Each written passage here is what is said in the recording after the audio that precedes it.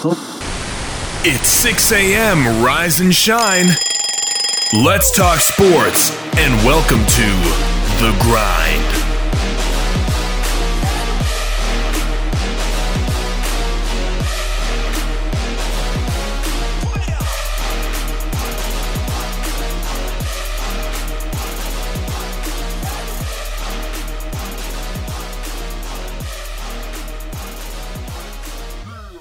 And good Monday to you, and welcome inside the WKVL studios of Rocky Top Sports. I'm Wayne Kaiser, and you're listening to the Monday edition of The Grind. I'm excited to be back in here after a fun weekend of sports. I mean, now we have baseball, we have basketball, we have hockey. Again, I'm going to save a little bit of that for tomorrow when Jeffy Mack can be in here with me talking. But, excited for what the weekend looked like. A lot of things to talk about, a couple stories that I hit up on social media that I said would be topics today, and they will. So going to meet that requirement as I've driven that home. But, it's with anything that's been gone for a while and there's time to think, I think things get a little hairy. And, whether that comes via NFL players opting out of 2020 and one certain team that's without one certain player that's certainly considered as one of the greatest of all time being the leader. I like talking about that. There's a Pac-12 group of players that have decided to forego and maybe not play in 2020 if they don't get some demands met. I didn't know that's how college football worked, but we'll talk about it here shortly. And then Major League Baseball. The St. Louis Cardinals now have some positive tests, and they have kind of held up their production a little bit. The Marlins set to come back live tomorrow, so maybe it's the revolving situation to where each week there will be a different team that necessarily sits in that chair. NBA, the bubble is very successful from a COVID standpoint, and some teams are having a really good go of it being in the bubble. I love that on the score sheet I've been trying to track some leaders and some things like that. And if you look on the score sheet, it gives their whole season record, which is kind of rough on me because I'm like, well, how many of these are in the bubble? Because they've just been playing for about 4 days. So anyway, that's just my how I would like data collected. So that's just my soapbox for today. But I tell you, scores are going way up in the bubble. If you look at Friday's games, not a single game was under the 110 mark. And a couple of them, Rockets, Mavericks, they went to overtime, but 153 to 149. What? I mean, that's like 2.5 college games. Straight up. Now, granted, they play a whole extra few minutes in the professional ranks as college plays 2 20-minute halves. They play 4 15-minute quarters. I get it. But still, I'm like, was there any defense played at that point? So anyway, that's a soapbox for a different day. But kind of looking at baseball, let's open up with baseball. Major League Baseball scores from Friday. The Yankees-Red Sox series was this weekend, Friday, Saturday, and Sunday. Yankees did a really good job in that series. And yesterday I thought was going to get upended by the Boston Red Sox as they jump out to a really good lead. And nonetheless, the Yankees were able to rally on the heels of 2 Aaron Judge home runs to really just separate and get a big-time victory there last night. But if you look at Friday's matchups, Yankees down the Red Sox 5-1. Braves top the Mets 11-10, able to outrun a team. That's what you like to see. Former Mets catcher Travis d'Arnaud drove in 5 runs, including 3 with bases loaded to help beat the Mets 11-10. The Tigers knocked down the Reds 7-2 on an 11-hit outing. The Tampa Bay Rays fall to the Baltimore Orioles. Yankees like to see that 6-3. Orioles get 12 hits in the matchup. Big stat, no errors. As Santander hits unique home run, has 3 RBIs as the Orioles top the Rays. The White Sox knock off the Royals 3-2. Padres top the Rockies 8-7. The Twins beat the Indians 4-1. Cubs over the Pirates 6-3. Rangers fall to the San Francisco Giants 9-2. Flores homers to get the Giants going in a 9-2 win over those Rangers. 2 errors for the Giants, but not enough, as the Rangers just couldn't get hot. The Astros knock off the Angels 9-6. Tucker drives in 4 runs as the Astros lead the way. Kyle Tucker had 3 hits and a career-high 4 RBIs as the Houston Astros started a 10-game road stretch with a victory over the Angels. The Diamondbacks beat the Dodgers 5-3. The Mariners beat the Athletics 5-3. And again, some postponement were the Cardinals-Brewers game, the Phillies-Blue Jays game, and the Nationals-Marlins series. Again, some of those have been rescheduled and played in different order, but as scheduled, that was to happen Friday, July 31st. Saturday's games, Saturday's slate of games saw the White Sox over the Royals 11-5. The Angels snap back and get the Astros 5-4. The Yankees top the Red Sox to win Game 2 of the series 5-2. The Mets fall to the Braves 7-1. The Indians can't get going against the Twins as the Twinkies knock off the Indians 3-0. The Rays struggling against the Orioles. Orioles beat the Tampa Bay Rays 5-4 as the Rays have now lost 4 in a row as pinch hitter Pat Valaika singled in a winning run in the 11th inning for Baltimore. So, again, 5-4 Orioles victory over the Tampa Bay Rays. The Dodgers knock down the Diamondbacks 11-2. The Rockies get back on track against the Padres 6-1. The Pirates continue to struggle against the Cubs. Cubs get the best 4-3. The Giants knock down the Rangers 7-3. Athletics best the Mariners 3-2. And again, Reds no-play Tigers, Phillies no-play Blue Jays, and Nationals, Marlins, and Phillies Blue Jays all postponed from Saturday's slate. Yesterday, the games didn't get started till just after lunch. I know that because I made plans according to that. We got out and did some tax-free weekend stuff, and I hope if you got out and did some of that stuff that you stayed healthy, you did what you needed to do, you got in, got out, and I hope that we're not going to see some big negative effects coming out of this thing. But nonetheless, we went out, we did our thing, got the tax-free thing going on, got all the school supplies, which, by the way, I feel like school supplies, that's an ever-evolving thing, because I remember like 2 years ago, Jackson starting kindergarten, and it's like, we need 7 packs of Ticonderoga number 17 pencils. And I'm like, I didn't even know there was such thing as a number 17 pencil. And that was like the leader in the clubhouse. There was like some Clorox wipes and some Kleenexes and some baby wipes and a pack of markers and maybe some crayons. But that was like the extent of it, right? No big deal. You can kind of pick up that stuff along the way. You kind of get a good idea. So we, for Nealon, which is my youngest, we're ready to get him in school. And if anybody ever questioned my Tennessee fandom, there you go. My youngest son's name's Nealon. But anyway,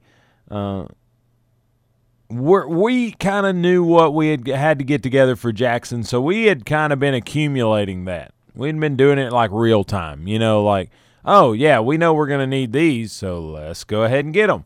And, of course, with the pandemic coming in, some of those things have become more scarce than others, i.e. Lysol, Clorox wipes, etc. But this year, it's a whole different gamut. Every kid's got to bring like two things of hand sanitizer, and every kid's got to bring like a thing of Lysol spray and then Clorox wipes. And I'm like, are we going to school or being a janitor? And I'm kind of joking, but I'm kind of serious.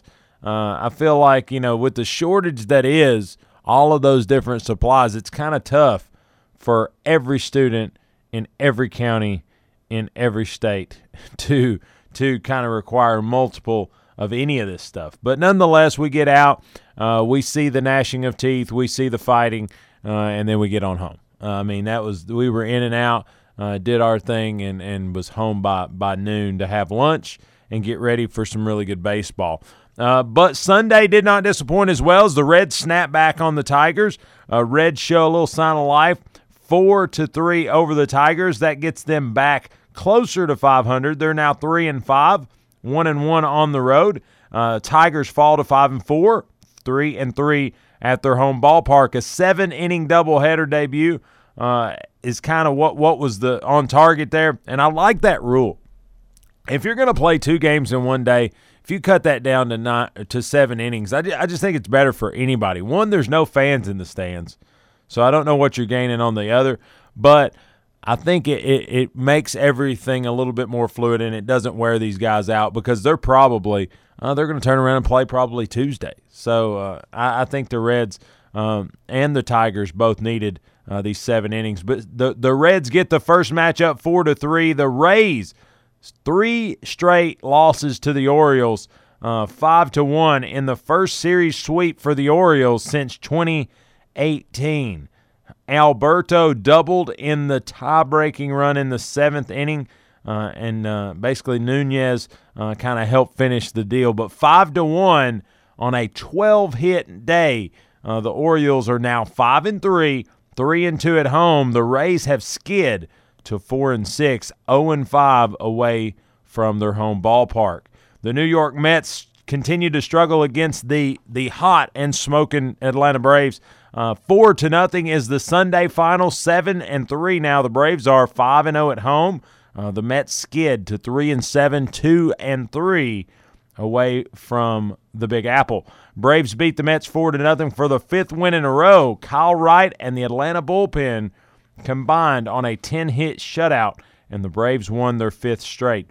White Sox topped the Royals 9-2. The White Sox now 5-4, 4-2 on the road.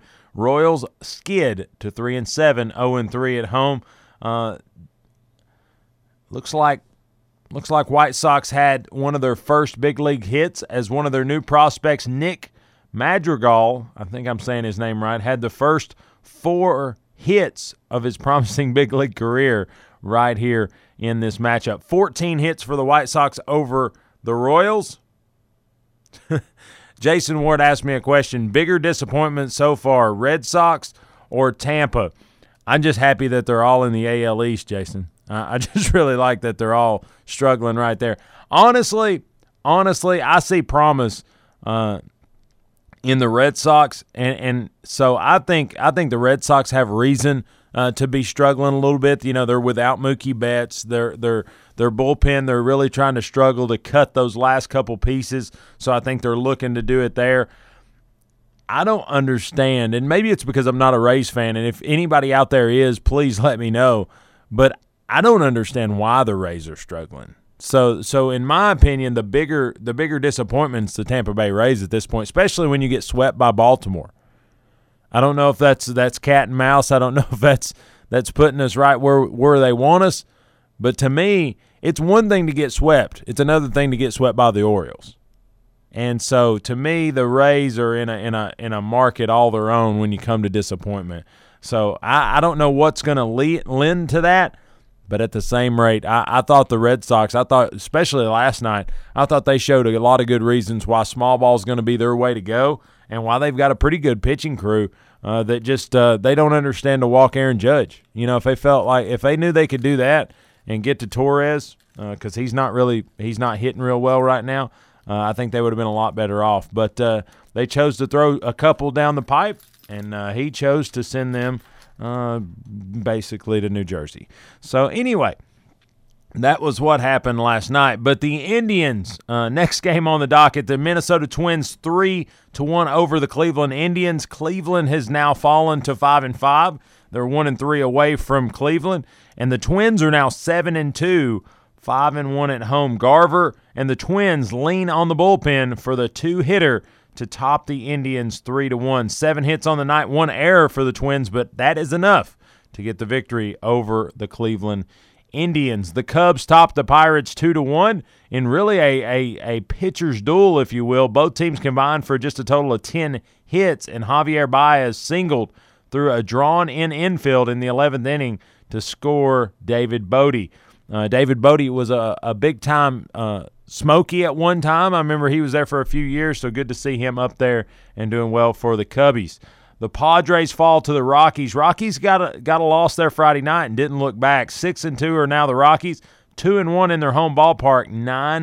9-6 victory over the Padres. Talking about the Cubs and Pirates, a pitcher's duel. Well, the Rockies-Padres was a hitter's duel as they combined for 22 hits on the affair.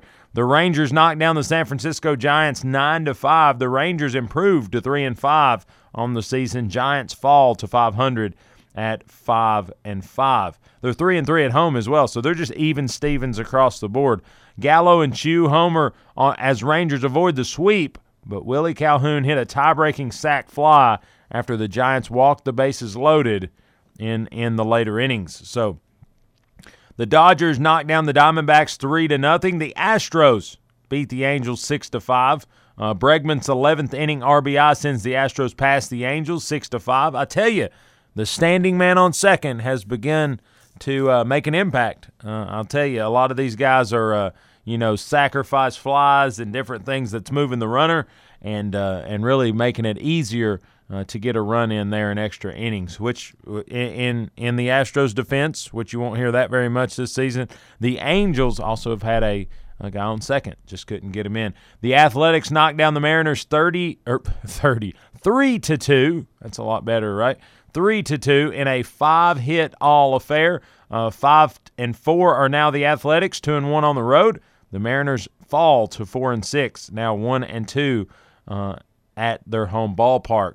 The Reds on their doubleheader, they make the best of the day when both 7-inning doubleheader matchups, both 7-inning doubleheader pieces go by the way of the Cincinnati Reds as they knock down the Detroit Tigers 4-0. 11 monster hits in the matchup to 2 for the Tigers. The Reds get 2 back on the day. They're now 4-5, 2-1 on the road, and the Tigers fall by the end of the day to 5-5, 3-4 at their home ballpark. The nightcap was the Yankees-Red Sox matchup, and like I said, I watched this game and I'm sitting there and I see Judge's home run, and that's his 5th home run in 5 games, and he's kind of tracking some Lou Gehrig records. He had 8 straight games with a home run, and it's 2-0 Boston in the first, and I'm like, uh-oh. The Yankees come out, and really early on, Judge gets on the board, makes that 5th straight game. It goes to 3-2 Yanks, and then Boston steams back in the third and gets it to 5-3, and then in the bottom of the third, kind of draw it back to 5-all. And then it's kind of a cat and mouse game from that point on. Nobody scores in the 4th, 1-1 in the 5th, nobody scores in the 6th, and then in the 7th, the Red Sox get one up on them to get to 7 runs, and the Yankees do not answer in the bottom of the 7th. So I'm like, uh-oh, this is not good. So they've got 2 innings to kind of recover. But at the same rate, Boston had showed a little bit of hit-and-run action early on as it went. So the 8th came, no runs for Boston, and then they get in the bottom of the 8th. And I'm like, okay, well, this is pretty nice. I mean, if you look at the lineup, who was gonna come up, it was Tauchman, LeMahieu, and Judge. And I went, well, Tauchman's kind of the bottom of the lineup, but he always did really well when he was with the Rockies. So I was like, okay, we'll give him a shot. Well, he kind of beats out a throw, and he's on first. Well, next thing you know, he's still in second. Kind of busted up the double play. Like that move just in that regard. LeMahieu knocks him on in, which LeMahieu is probably the unsung leader of this hitting crew. Now, Judge is the show pony. Judge is going to come in and gank one out and put it, like I said, drive it on home to New Jersey. But LeMahieu was clutch last night multiple times. I can't tell you how many times two-out innings got extended and allowed Aaron Judge to come up and attempt to do something with it. And in the 8th inning was no different. Tauchman gets the second via steal. LeMahieu's on first. LeMahieu gets the first, given the Tauchman go around there after the pretty long base hit. And so it's a tie ball game. It's 7-all. And here comes Aaron Judge. LeMahieu's on first, Judge at the plate. 2 outs. You're like, uh-oh. This is either going to be a really big moment for the Yankees or going to be a really, kind of a not a deathly blow, because you still had the bottom of the ninth to be able to do something with the tie ball game now. But then it's pitch up and high, ball. Pitch low and inside, ball. And then I don't know what happened, but Mr. Barnes decided that he was going to test the judge's chambers. He was going to knock on that door. He delivers one that was supposed to be, I guess, high and inside, and it was about low and perfect, and Judge just drove it on home. And it was amazing to see that thing get out of there really quick. I think it was 468 feet, and it was one of those beauties that got right on out of there. But 9-7 was the final score as the Yanks held in the top of the ninth as they're the home team, was able to finish that one on out. Yankees now 7-1 on the season. Boston falls to 3-7. So, Jason, I may be wrong. I think you look at it and there's equal reason to be disappointed in both the Rays and the Red Sox. But I will say, given who the Red Sox have lost the last 3 to, it honestly gives me a little bit of edge to the Red Sox, because I feel like they're a little bit they've been hit squarely in the face, where the Orioles have beating the Rays is just a blind squirrel kind of situation. Yankees do lead the AL East. 7-1 is their overall win-loss record. They are ahead of the Orioles, who now sit in the second place by themselves by 2 games. They're 4 games ahead of the Rays and 5 games ahead of the Red Sox. Again, in a 60-game season, those leads are larger than they look. The AL Central led by the Twins, and the White Sox sit 2 games back in that division. The AL West is led by the Oakland Athletics and the Houston Astros, as they sit tied with the Mariners, a game and a half back. The National League, you look at NL East, the Braves lead by a game and a half over the Marlins. And again, kind of an asterisk on that one. The Nationals sit 2.5 back as the Marlins have been delayed. They have some games to catch up on. The NL Central led by the Cubs at 7-2 overall record. They're ahead of the Brewers by 2.5 games, and the NL West is led by the Rockies and the Dodgers as they sit evens, and the Padres just 1 game back. So that's the MLB update for today. Get you caught up on the weekend. Coming back tomorrow, we'll talk a little bit more with Jeffy Mack about what happens today, and then ultimately maybe respond to Jason's question just one more time. More disappointing, the Rays, the Red Sox, or maybe Jeffy's Pirates. We'll talk about that all tomorrow as we grind into that one. But let's take us a break.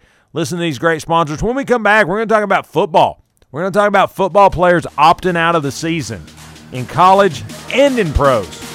What does that mean? And is it good for the sport? We'll talk about that on the flip. You're listening to the Monday edition of The Grind. We'll be back. You don't want to miss it. Your hometown alternative to Ordinary Sports Radio, 100.9 FM, 850 AM. Rocky Top Sports. Buying a home is one of the biggest financial decisions you will ever make, and it can be overwhelming, but Donna Cry at Mortgage Investors Group is committed to making your home buying experience a pleasure. Donna Cry is my personal home mortgage specialist. MIG is rated #1 in residential mortgage lenders in Tennessee. Are you considering a new home? Then use who I trust, Donna Cry with Mortgage Investors Group in Maryville. Whether you're buying your first home or your 5th, Donna will help you put your home ownership plans into action. Call Donna at 865-984-9948 or go to donnacry.com. MIG is an equal housing lender. 2020 has been anything but predictable, but there is one thing we can count on. Football will be back. Blunt Broadcasting is proud to remain the radio home for 2 of Tennessee's most successful high school football programs, Maryville High School and Alcoa High School. Each team looks to repeat as state champions, and your support is needed to get these great programs off and running here in 2020. So, if you or your business would like to support these great student athletes and great coaches, then help Blount Broadcasting get their games on the radio.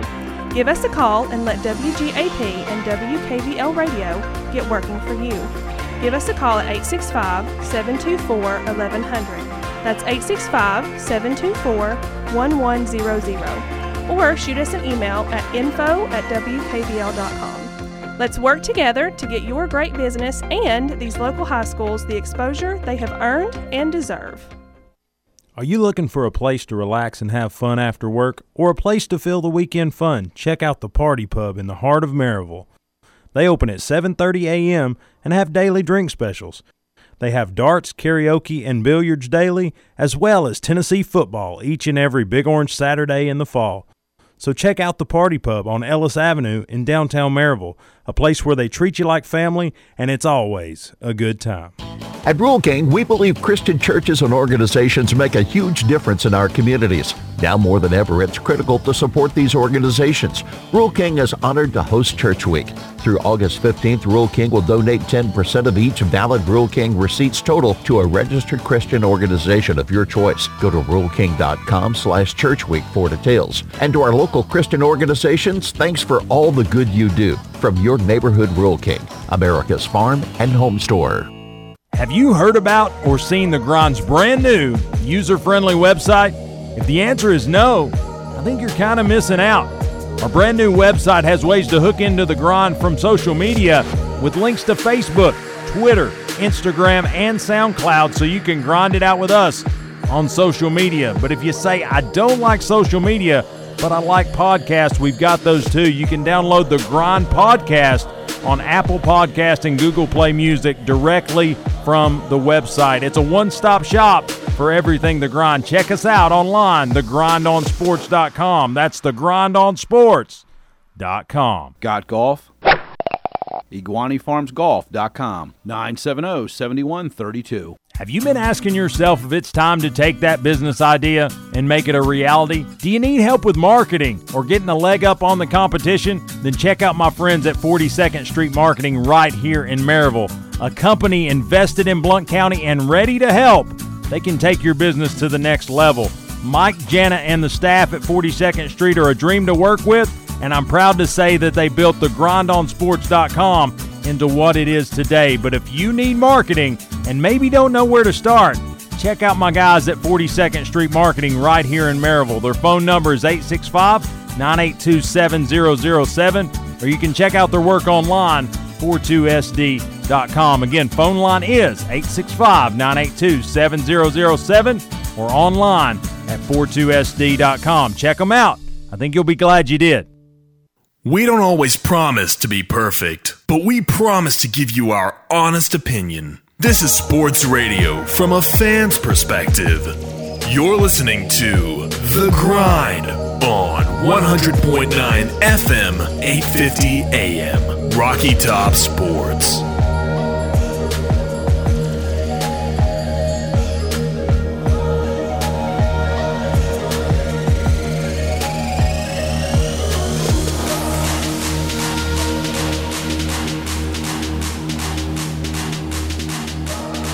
And welcome back inside the WKVL studios of Rocky Top Sports.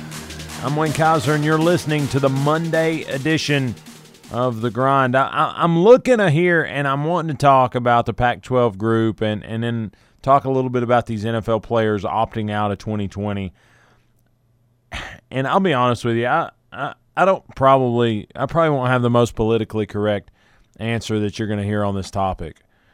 Basically, Tom Van Haren, ESPN staff writer, this is his article that I'm pulling from, but it says a group of Pac-12 football players from multiple schools penned a letter in the Players Tribune threatening to opt out of fall camp and game participation unless their demands for fair treatment, safety regulations, and concerns over injustice for college athletes are met by the conference.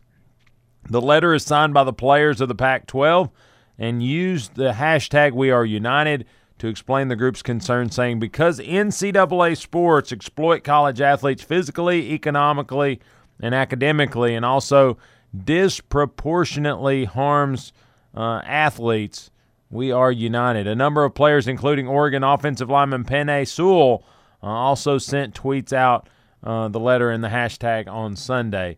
And I understand that this is the times that we're living in, and I understand that there is a real problem that needs to be addressed with racial inequality, racial injustice, all the dynamics that have been voiced and have been agreed upon that there is an issue and that we need to move forward. But the problem is the demands that came with it. Washington cornerback Elijah Molden, a projected first-round pick, offered a few more tempered views, writing in a tweet Sunday that while he fully supports the sentiment of the boycott and agrees with most of the demands, there are some demands that seem unrealistic and far-fetched given the context of the situation, COVID, financial restrictions, etc. Instead of reacting quickly to the news, Molden urged players to see both sides and remember that the situation isn't binary. UCLA starting quarterback Dorian Thompson-Robinson said on Twitter that he supports the group but won't opt out. Multiple sources told ESPN that the group's top priorities are addressing racial injustice as well as health and safety concerns. I'm trying to find the demands that are out there. But here's the thing. And the thing is that they've listed the players' names, which I don't know that was smart from a media standpoint. But that is one of the pieces that's been put in this puzzle.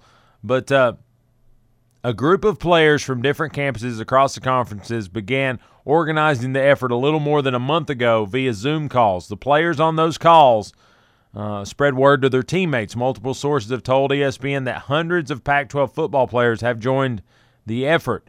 The athletes are asking the conference to form a permanent civic engagement task force to address social injustice issues, as well as annual Pac-12, I'm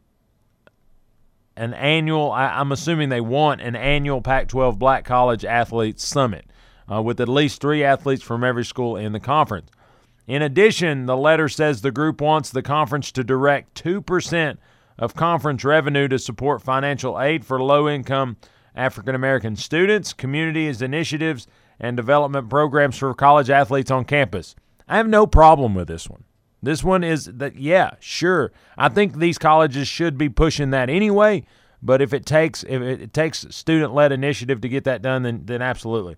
They see all this clearly through the lenses of racial justice, says it's Romaji Huma, the founder of the college athlete advocacy group called the National Collegiate Players Association. Huma said the NCPA provided information about current health and safety concerns along with other support while the Pac-12 players organized. He said the players reached out to him a little more than a month ago because they did not feel there was enough being done to ensure the health and safety of athletes returning to campus. I don't know what else. I mean, I don't know what's going on in Pac-12 country, but I know what's going on around here, and I'm like, what else could we do? Well, I mean, this side of spacesuits, I don't know where you go. Among the demands listed in the letter, the group starts by asking for safety protection amid coronavirus pandemic. Sure, whatever you need, up to and including spacesuits if that's what it takes. Among those demands was allowing student athletes to opt out of play during the pandemic without losing eligibility or a spot on the team, prohibiting any COVID-19 agreements that waive liability, and player-approved health and safety standards enforced by a third party selected by players to address COVID-19. This is where things get a little hairy. Here's the deal. You're on a athletic scholarship. You are given 4 years of eligibility. Choices change that. Opting out of this season, yes, it's going to affect your eligibility. It's no different than if a guy goes to USC and says, nope, I want to go play at Oklahoma. Well, he sits out a year and he goes and plays. You made a choice. You pay the penalty. You move on. So, one, I say no. If you opt out, between this being a business of sorts, the eligibility part, that I understand these are difficult times and different times, but to me, I feel like every university is going to be held accountable to state and federal standards and protocol for COVID. which are approved standards and protocol. So, again, if you make the choice be above and beyond that not to play, yes, eligibility is gone. Spot on the team. I think that's all. I think the spot on the team is one of those deals to where, yeah, hold on to their scholarship. I think they should keep that. But as far as starting position, that's up in the air. Because the guy that steps in and plays in midst of this, if he shows up, why should he lose his spot next year? So, anyway, that's where I stand on that very portion of that. And then safety standard enforcement task force by a third party approved by the players. Again, federal and state guidelines have been met or should be being met by the university. So, again, I think that's just that's revenue that they can't get back. Because we should not be stuck with sports-related medical expenses, including COVID-19, we are united, it reads. I don't know of anybody, and like I said, I'm not an athlete. I was not a college athlete. So, again, I maybe my cup's half full when it comes to talking about universities, but a lot of times when they're on scholarship, they don't really have many medical needs that aren't met just in general. But the group is also asking Conference Commissioner Larry Scott, administrators and coaches to drastically reduce excessive pay and end performance bonuses in order to help preserve existing sports. In addition to those financial requests, the student athletes are demanding guaranteed medical expense coverage for 6 years after their college eligibility ends. I don't know, I don't know where this drives from. I know that there's some lingering issues when people leave college and that they still have to deal with post-college. And I think that is admirable, and that's something that can be looked at. But demanding is always my strong word. Like I've always used and I'm not calling these kids terrorists, but I've always used the mantra. I don't negotiate with terrorists. I think there's civil ways to address this, and I think there's ways to bring this to the table besides a boycott situation to where do this or I do that. So I don't know that I really like that. I think that is the medical expense thing 6 years post. I mean, you talk to some of these offensive linemen that don't get an NFL opportunity. Their knees, their mental, the whole deal from just taking that beating for 4 years, it is impacted. So I don't want to say that I don't like the dynamic of the post-college career medical. I just demanding, and at this forum is where I draw the line. The group is also asking the Pac-12 to distribute 50% of each sport's conference revenue evenly among athletes in their respective sport, to give 6 years athletic scholarship for the ability to transfer one time without any cause. So this is where I call this fringe. This is where the fringe kicks in. The 50% of conference revenue has nothing to do with COVID or player safety or injustice for that matter. I mean, people argue, and I can argue, I can let's just say diplomatically disagree about this for a long time. I feel like you think that the universities don't give a platform for these kids to be successful.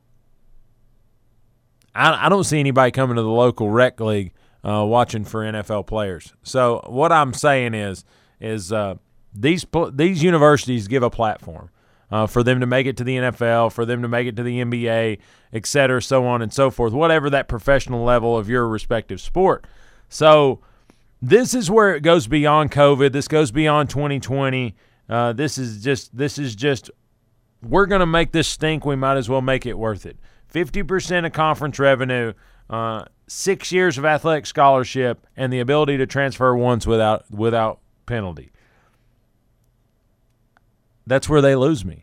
I'm about being about what you're about and not fringing this thing and juicing it, if you will, for an opportunity to make the most of it. Yuma said the players are aware that if the Pac-12 meet their demands, that the conference would not be eligible to participate in NCAA-sanctioned competition because they would be paying players.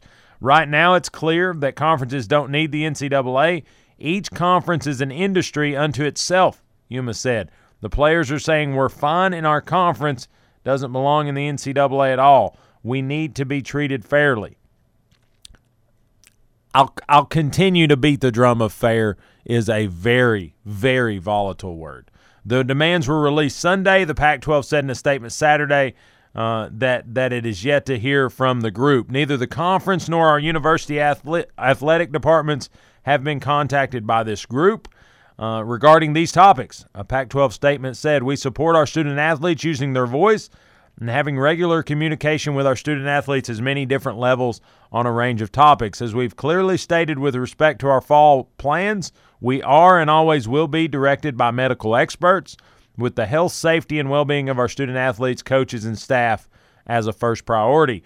We have made it clear that any student athlete who chooses not to return to competition for health or safety reasons will have their scholarships protected."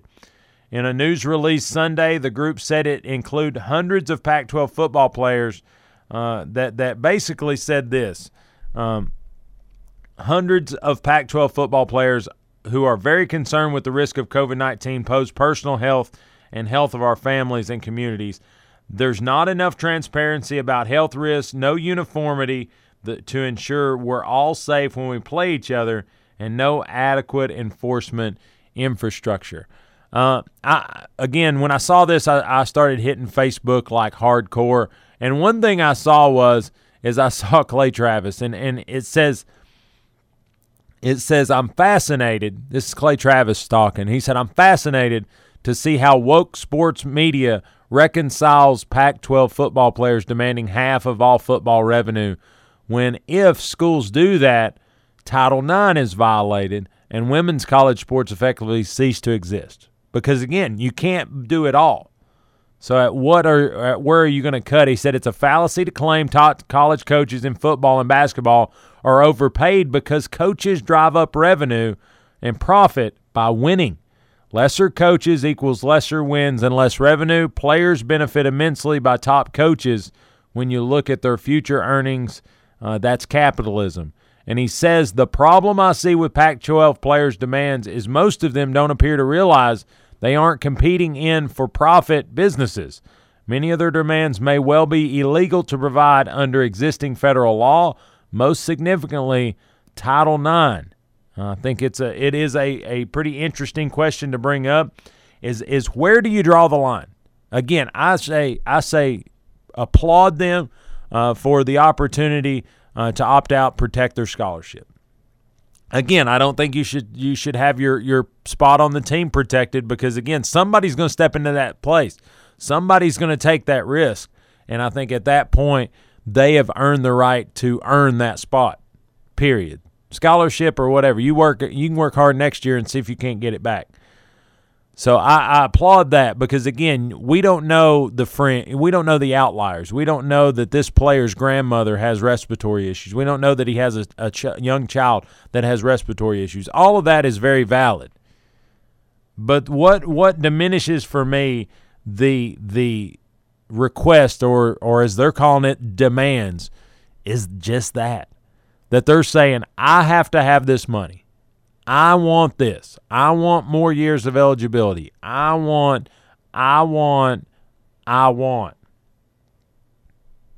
You know what? You probably also want a scholarship. You probably also want an avenue to get yourself to the NFL. You probably also want a place to where they're taking immensely good care of you, where you are not wanting for very much at all. I mean, just and again, I'm using the right down the street orange and white version of this, but I mean, Laura, my wife, was in class with a lot of athletes. She worked at the Thornton Athletic Center. These guys are taken care of from a tutoring standpoint, from a clothing standpoint, from a food standpoint, from a housing standpoint, and from just quite frankly, you're a college athlete, so you're a pretty happening guy or lady. But I think as you look down this list, there's a lot of things that yes, is it something to talk about? Absolutely.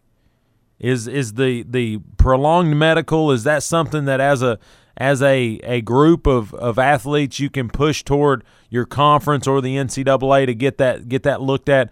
Absolutely. But to pigeonhole this, and that's a very country slogan, but to pigeonhole this into you do this or I'm not going to play and maybe it's my controversial nature, but I say don't play. I say, if you're going to be about it, believe about it, and don't play. And I don't think that's the case that's going to come down. I'm interested in how this unfolds. I'm interested in how the Pac-12 responds, and then I'm interested in how the other conferences will respond in lieu of. I know Jake Bentley, a former South Carolina quarterback, is at Utah now, and he kind of spoke to it a little bit. He's not exactly in this group, but at the same rate, he's not necessarily gonna bash the group. And again, I applaud them for standing up. I just feel like, and again, this goes back to their representatives for their little player union. This goes to their representatives that said, hey, let's go about it this way. I think they needed more direction, but at the same rate, this is the narrative that's out there, and that's kind of where I sit on it. I feel like you gotta get in where you fit in, and you've got to understand the dynamic of 2020. The financial side alone, it just shows that there wasn't a ton of conversation about that going in to what's going to be this fall. There is inherent risk. There is risk of spread, but at the same rate, until there's a full-blown eradication of COVID, I don't know that anybody feels comfortable at any point. And I think that goes down to the fan level. I think people want to be in stadiums, but they don't want to be in stadiums, if that makes sense. They want to go to games, but they're afraid of who else is going to be going to the games. So I think that's a dynamic all its own, and I think that's something that's going to have to be talked about as the season and as the fall approaches. But let's take our last break of the day, listen to these great sponsors. When we come back, we're going to talk about NFL teams opting out. Everybody almost has one, but the New England Patriots have a lot. They have 8 players now that have opted out. Is that a certain rodent escaping a sinking ship? Or is that legitimately New England is a hotbed? We'll talk about it all on the flip side of the break. You're listening to The Grind Monday edition right here, 100.9 FM, 850 AM, and streaming at WKVL.com. We'll be right back.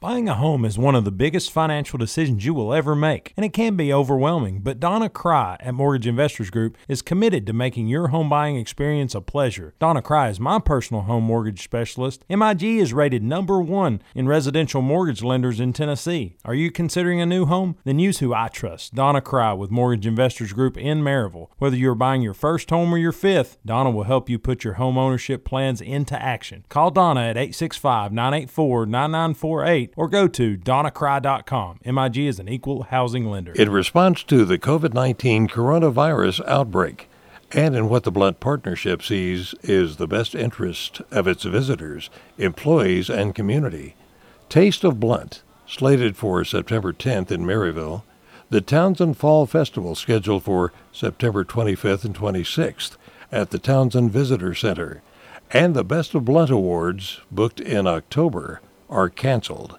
The events will not be rescheduled in 2020. These fall events are cherished productions that the community looks forward to annually, but the current environment is not conducive to holding large events where physical distancing is difficult. Are you looking for a place to relax and have fun after work, or a place to fill the weekend fun? Check out the Party Pub in the heart of Maryville. They open at 7:30 a.m. and have daily drink specials. They have darts, karaoke, and billiards daily, as well as Tennessee football each and every Big Orange Saturday in the fall. So check out the Party Pub on Ellis Avenue in downtown Maryville, a place where they treat you like family, and it's always a good time. In uncertain times, you can be certain of this. The Salvation Army is serving those most in need with help and hope. Thanks to your donations, the Salvation Army is helping those affected by COVID-19. Those who've lost wages, who have no home to retreat to, who need food, help with utilities, and most of all, hope. To see how you can continue to make a difference, visit SalvationArmyUSA.org. Have you heard about or seen The Grind's brand new user-friendly website? If the answer is no, think you're kind of missing out. Our brand new website has ways to hook into the grind from social media with links to Facebook, Twitter, Instagram, and SoundCloud so you can grind it out with us on social media. But if you say, I don't like social media, but I like podcasts, we've got those too. You can download the Grind Podcast on Apple Podcast and Google Play Music directly from the website. It's a one-stop shop for everything The Grind. Check us out online, thegrindonsports.com. That's thegrindonsports.com. 2020 has been anything but predictable, but there is one thing we can count on. Football will be back.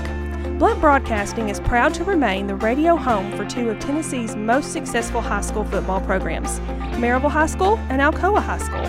Each team looks to repeat as state champions, and your support is needed to get these great programs off and running here in 2020. So, if you or your business would like to support these great student athletes and great coaches, then help Blunt Broadcasting get their games on the radio. Give us a call and let WGAP and WKVL Radio get working for you. Give us a call at 865-724-1100. That's 865-724-1100. Or shoot us an email at info@wkvl.com. Let's work together to get your great business and these local high schools the exposure they have earned and deserve. The Blount Partnership is committed to leading the Blount County business community through this coronavirus outbreak. We will continue to be a resource for all businesses, as well as supplying up-to-date information for our community. Please check out our website for updated information at www.blountchamber.com or search for Blount Chamber on Facebook, Instagram, and Twitter.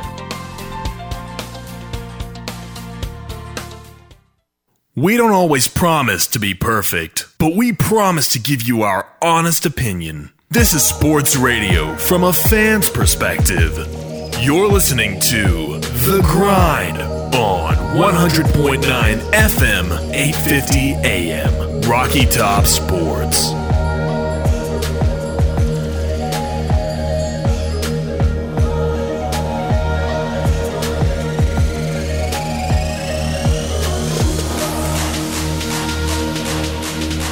And welcome back inside the WKVL studios of Rocky Top Sports. I'm Wayne Kaiser, and you're listening to the Monday edition of The Grind. As we come out of our last break of the day, about 8 minutes to go till the top of the hour, talking a little NFL, talking a little bit about the players that are opting out of 2020 for the NFL. If you look at it, the NFL and the NFL Players Association agreed to a plan that allowed players to opt out of the upcoming season if they are uncomfortable with COVID-19 health protocols. High-risk individuals could opt out and receive a $350,000 stipend, whereas those less at risk or just needing to opt out via just not feeling comfortable, a $150,000 stipend would come their way. Players have the ability to opt out later in the season as well in the event that a family member becomes sick. Those that take the league up on their offer must provide the club with written notice of his election to opt out, and once given, the notice will be irrevocable for the remainder of the 2020 season. Here's how it looks if you go down the list. The 49ers have yet to have one opt-out. The Bears have defensive tackle Eddie Goldman. Bengals have defensive lineman Josh Tupou. Bills have defensive line star Lotulelei. Cornerback E.J. Gaines. The Broncos have Kyle Pecco, defensive lineman. Brown have offensive tackle Drake Dorbeck and guard Drew Forbes. The Bucks have none. Cards have none. Chargers none. Chiefs have Laurent Duvernay Tardif. Wow, that's a name right there. And then Damian Williams, running back. The Colts have none. The Cowboys have Maurice Kennedy, Stephen Guidry, and Jamiz Olawale. Saying all those names the best of my ability. Cornerback, wide receiver, fullback. Dolphins have none. The Eagles, Marquise Goodwin has opted out. Falcons have none. Giants, offensive tackle Nate Solder, wide receiver Damari Scott. Jaguars, Laurenti McCray, Al Woods. Jets, offensive lineman Lee Kalamatangi, and linebacker C.J. Mosley for the Jets. The Lions have John Atkins, Geronimo Allison, wide receiver. Packers have Devin Funchess. Panthers, Jordan Mack. And then here's the big asterisk, the Patriots. Running back Brandon Bolden, our offensive tackle Marcus Cannon, safety Patrick Chung, linebacker Dante Fowler, wide receiver Marquise Lee, offensive lineman Najee Torin, fullback Danny Vitale, tight end Matt Lacoste. 8 players, Raiders none, Rams none, Ravens have 2, Saints 2, Seahawks 1, Steelers none, Texas 1, Titans 1, and Vikings 1. The Titans have Anthony McKinney, offensive tackle, stepping out. But I look at this Patriots, and I'm like, how are they doing this? Like, what? I don't know what this says about my feelings for the Patriots. I don't know what this says about my feelings for Bill Belichick. But I'm like, how are they using this? How are they spinning this to be a positive for the Patriots? I don't know if Bill Belichick is doing this because he understands that this is probably going to be a building year at some level, and these are additional ways to validate the fact that they're tanking for a top draft pick to try to replace what is an all-time kind of quarterback in Tom Brady. Not that I'm a Brady fan, but I can believe where he was. So 8 players.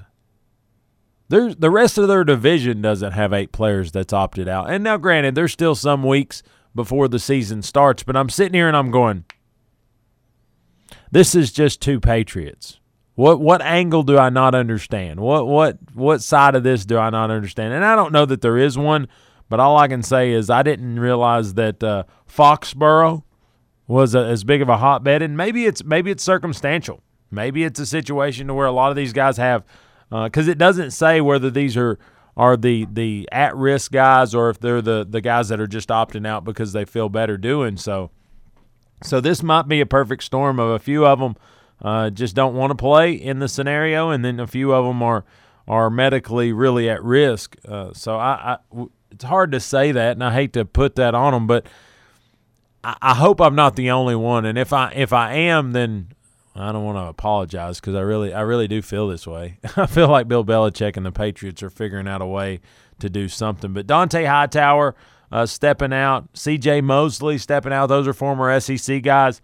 Those things I'm interested in. Marquise Lee, former SC guy. I'm interested as far as this goes because I'm a big Broncos fan, so I follow them pretty closely, and really very minimal impact to the Broncos in this whole mix. Kyle Pico, defensive lineman, he's a step out, but at the same rate, I think he has some family risk. So I see that take, but really that all the rest of the franchises have 2 at most, and then the Patriots have 8. Like I said, that's so Patriots. Oh, and by the way, the Washington football team has 1 at Caleb Brantley, a defensive lineman. They actually were below the advertisement at the bottom of the page. That's hilarious. That tells you all you need to know about where Washington sits right now in the hierarchy of the NFL. But, I think the NFL's worried that players are going to take advantage of this. Players who fear getting cut could opt out in an attempt to secure a salary, but that strategy comes with a significant caveat. Basically, players who opt out but don't make the team next year will reportedly have to pay the stipend back, making it unlikely that strategy would work. But NFL teams reportedly don't want to chase down players for that stipend, but if the Detroit Lions showed us anything with both Barry Sanders and Calvin Johnson, NFL might go the way of asking teams or asking players to pay it back. Devin McCourty was not excited about the NFL moving the opt-out date. Acts like that's an absolute joke. I think it's all about what's on the table for you, and I think I'm not disputing that it is a joke by Devin McCourty. What I'm saying is Devin McCourty's cup is definitely half empty when it comes to the NFL, and the NFL's cup is half empty when it comes to players opting out. So I think that discussion is one that won't fit into an hour. But we've hit the top of the hour. We're going to get back to SB Nation at the top. But if you're on your way to work or on your way home, take care, be safe, and yes, grind on. We'll see you tomorrow. You don't want to miss it.